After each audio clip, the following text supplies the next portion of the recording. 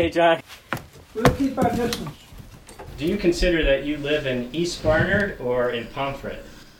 I always called it East Barnard, but I actually am in Pomfret. But a lot of times I'll say Pomfret, East Barnard. The Levitts have lived in Barnard and Pomfret since 1797.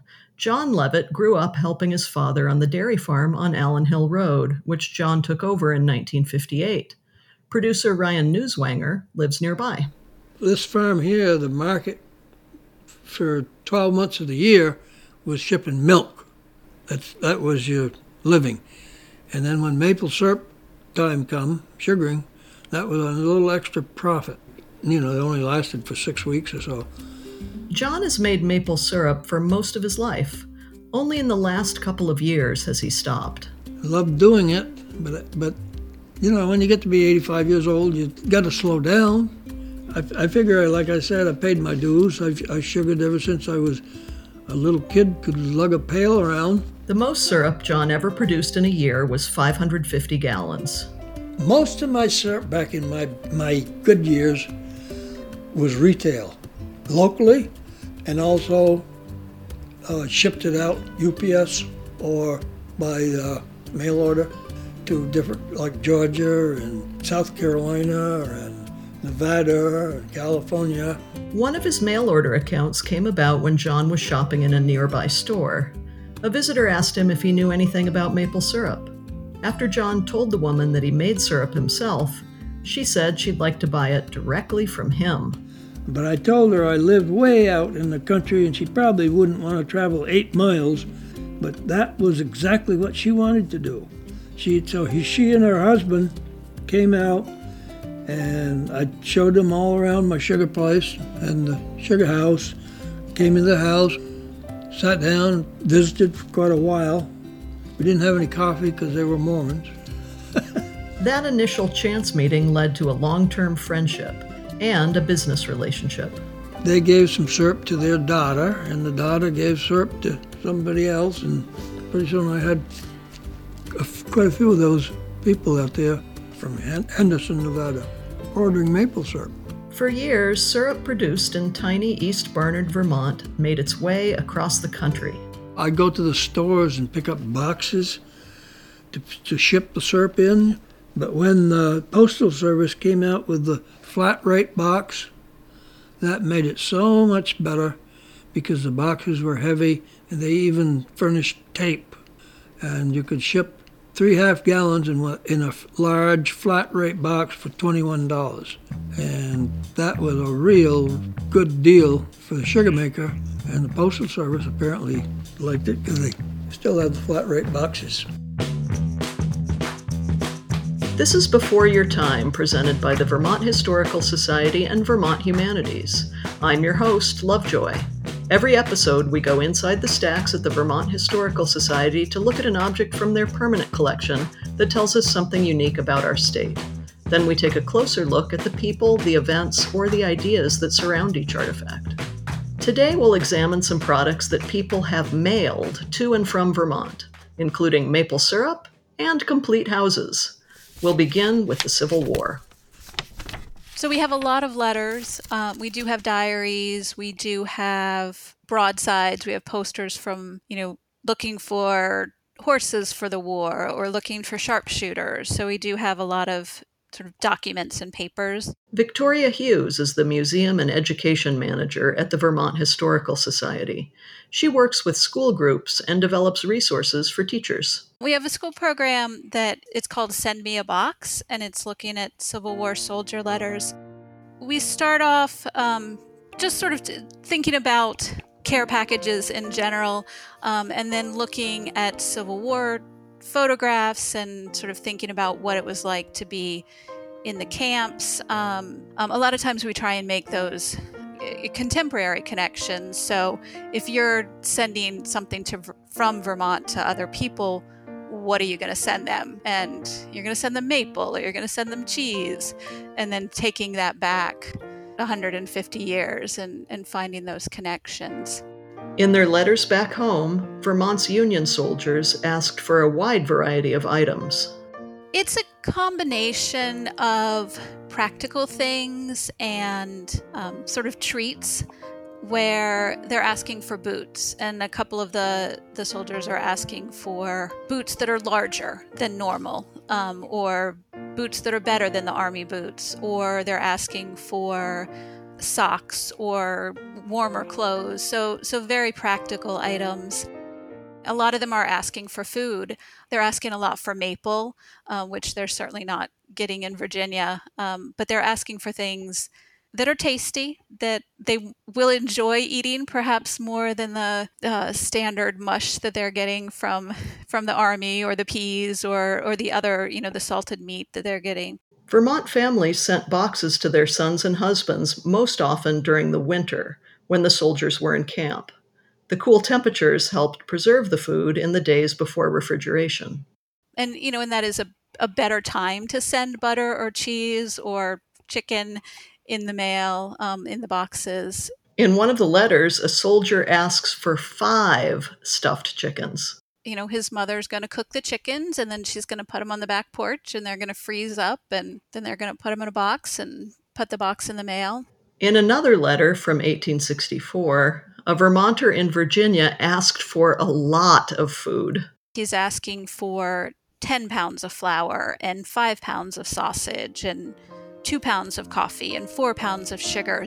So they can understand why this soldier needed so many things from home, Victoria shows students his return address. Prisoner of war, Belle Island, Virginia.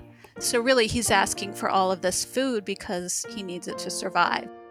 The soldiers don't ask for maple syrup in their letters because maple sugar was much more common in Vermont then.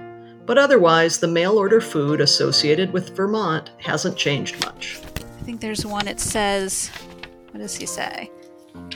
He talks about the old Vermont butter and cheese and apples and cider. So the things that you could order, send mail order from Morse Farm or Dakin Farms. It's the same kind of things that they're asking for in the 1860s. Today, we're used to the idea that we can find almost anything online and have it shipped to our homes. But what about picking a house out of a catalog and getting it through the mail? So the notion of ordering a house plan dates back to the mid-19th century. Devin Coleman is the state architectural historian for Vermont. Where architects were producing plans and you could purchase those plans, but then you were on the hook for hiring a contractor, buying the lumber, buying all the materials, and actually building the house. We're talking with Devin about kit houses in our state, and about one company in particular. The kit house grows out of this notion of mass production, and this is the turn of the 20th century. Automobiles are being mass produced in factories and consumer goods, and the thinking is, why not houses? If you have a house plan, you know exactly how many 2x4s you need for the walls. You know exactly how many 2x10s you need for the roof framing. You know how many windows you need. Why not fabricate and cut all those pieces in a factory and then ship them to the building site? Your contractor isn't working out in the rain, cutting lumber to the right shape and dimensions. They can just get right to work, unload the boxcar, and start building the house. A man named Ernest Hodgson got his start making and shipping prefabricated chicken coops in the late 19th century. He marketed these brooder houses under the delightful name Peepadays. The interesting thing about the brooders was that they came in 10 by 10 sections. If you wanted a larger one, they would be 10 by 20, 10 by 30, and so forth. The 10 by 50 would accommodate 200 chickens. And that was his biggest seller. This is Dick Hodgson, Ernest's grandson. Dick now lives in Vermont. These sections were put together at the site with key bolts. And you take the key and you bang it in place and it's there. It's tight. Dick has become a historian of his grandfather's company, which soon moved on from hen houses to making larger structures out of Dover, Massachusetts, west of Boston. When he would advertise in the magazines, he would say, write, and we will send you a catalog. He had houses that were U-shaped. He had houses that were L-shaped. He had ranch houses. People would then, through that, order the houses, and he would deliver them. The Hodgson Company's business model was made possible by those catalogs and by the ability to ship entire houses, piece by piece, on railroads. Early on, the company specialized in vacation cottages. The automobile opened up all sorts of ability for people to go on vacations. They could leave Boston, they could leave New York, they could go to Cape Cod. They would stay for a week, month for the summer, but they needed a cottage. And it was those cottages that made the biggest impact on Vermont. Here's Devin Coleman.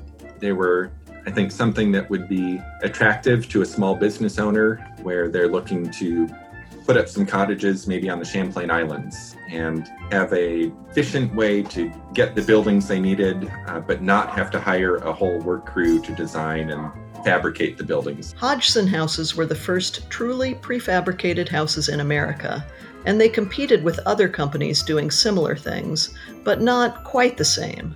Sears, for example, would deliver to you all the raw material necessary to make a house, along with the designs. What would be delivered to your front yard would be 2x4s, 2x6s, 2x8s, and all the plywood and everything else. And now you needed a carpenter to put this house together. Whereas my grandfathers would come in sections, and within a short period of time, the sections were in place, the roof was on, and you had the completed project within a relatively short period of time. And so the only thing that one had to do when receiving a Hodgson house was to add the electric, the plumbing, and so forth. The ease and availability of kit houses played an unsung role in the development of Vermont in the 20th century. There's a need to develop some of that farmland surrounding the urban centers, and you start seeing neighborhoods laid out with a street grid and smaller building lots, more kind of longer, narrower lots to maximize the number of houses on the street. And these kit houses they fit nicely on those lots. They're pretty straightforward designs. You don't have a lot of unusual building footprints or strange building forms that have to be fit onto a site. They're basically rectangles. That doesn't mean that every kit house was a cookie-cutter replica. You might think it would be limited to just a small fraction of possible designs, but there's so many options that you don't get a monolithic feel when you have a whole street of kit houses. But again, they're all kind of working within the same overall framework in terms of how big they are, what types of common materials they use, and so on. The idea for quick, easy houses actually goes back further than the Hodgson Company and Sears. Devin has found evidence of a Vermont company making prefabricated buildings in the 19th century. Lawrence Barnes and Company was building portable houses on the Burlington waterfront. So that's 1860. So these were little panelized buildings that they were marketing as, do you need a shed? We can make one for you in our factory. And part of their promotion was, quote, a tree is put into a mill and sliced up into a dwelling house, a church, a barn, a railroad depot, or a military hospital, end quote. And it's a little more complicated than that, but they were really emphasizing, tell us what you want, we'll make it for you on our factory on the Burlington waterfront. And this is a much deeper than just the 1920s catalog houses. This quest for the affordable, quick, efficient building plan goes back much further. Shortly after World War II, a Vermont couple had a clever idea for a Christmas mailing for their friends and family. My father and mother sent out a catalog in the late fall of 45 called the Vermont Country Store. My father had a little printing shop and was a printer and a writer and a publisher, so he knew how to do all that. That couple's name was Vrest and Mildred Orton. This is their son, Lyman Orton. So he sent this catalog out and to the proverbial Christmas card list.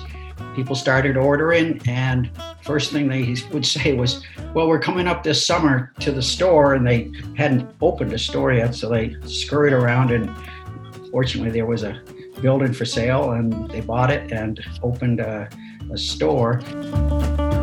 I worked in the store as a kid and then went off to Middlebury College. And when I graduated from Middlebury in 1963, my roommate went off to the Peace Corps. I came back to Weston, put on my apron, went back to work, and have built the business up ever since then. You may have heard of the Vermont Country Store. Today there are 2 stores, the original one in Weston and another in Rockingham. But the company has always done its biggest business through the mail. We still have a paper catalog. We also have a virtual catalog called a website, of course. But the catalog business, when people order from that and they receive a package, there's a delight to that. The Ortons founded the Vermont Country Store when much of America was focused on modernizing. Their store in Weston looked to the past. It was intended to be a replica of Vrest's father's store in North Calais. White bread came in, and whole grains were going out of favor. The grocery stores were no longer carrying them. And my grandfather happened to be the miller at the grist mill here in Weston and ground grains. So we started selling those, but also promoting the health of whole grains. And my mother, in 1947, wrote a cookbook called Cooking with Whole Grains. And it's still out there, still published. It's quite a feat to look to both the past and the future for inspiration at the same time, but that's what the Vermont Country Store has managed to do. One big moment in that strategy came in the 1970s, with the rise of the Back to the Land movement and the oil crisis. There were gas lines everywhere. People couldn't travel. Fuel oil, which heats our houses here in the Northeast, tripled in price, so people were worried. They went out and bought wood stoves, and we started to get a lot more orders in. From its beginning, the store sold things that evoked nostalgia, items that people remembered from their childhoods. The Ortons realized that their most popular products had a certain timeless quality to them. And one of the most frequent comments we hear people talk about in our stores is, gee, I didn't know they made that anymore. And that's still the foundation of our business, is to revive products that people recalled when they were younger. We have lots of families and grandchildren and kids and so on in our stores, but our core customer is in their 60s. And for years I've had consultants say, well, you need to modernize and get younger people as your core customer. But I said, well, everybody gets old. It's that ability to keep a foot in 2 worlds, to have an old-fashioned store that caters to nostalgia, but also a sophisticated internet-based mail-order business that has kept the Vermont Country Store successful. Most catalog businesses are gone. There are very few of us left who put out a paper catalog anymore. It's almost all just web now. But it doesn't have the same feeling as turning a page, reading about a product, thinking that might be nice, and placing an order for that. Often people find the product in the catalog and then they turn around and order through the internet, of course, because that makes it easy now. But we still have people who, believe it or not, send checks in the mail with an order blank and order that way. There's still something exciting about getting mail, even in this age of virtual meetings and remote work. And there may be something especially Vermont about mail order. People from Orvis and Gardener's Supply and King Arthur Flour and Vermont Country Store. We're all in Vermont, and mail order, as we call it, web business now, but it's light on the land.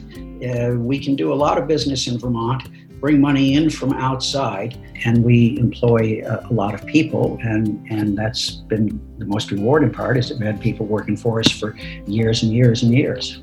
Lyman says that they frequently get visitors to the store who have always wanted to visit Vermont because of the catalog they've browsed over the years.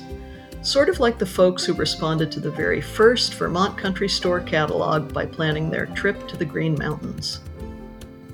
The Vermont Country Store has seen a huge boom in online orders during the pandemic, like many other mail order businesses. But Lyman still looks to when he can welcome people back to the store and share Vermont with them. when the vaccine comes out and we get past all this, hope that then maybe we'll come to Vermont and pay us a visit and pay all the other folks in Vermont a visit. So that's a good thing for Vermont as well. Before Your Time is presented by Vermont Humanities and the Vermont Historical Society. This episode was produced by Amanda Gustin and Ryan Newswanger, with help from Hannah Kirkpatrick. Thanks to our guests, John Levitt, Victoria Hughes, Devin Coleman, Dick Hodgson, and Lyman Orton.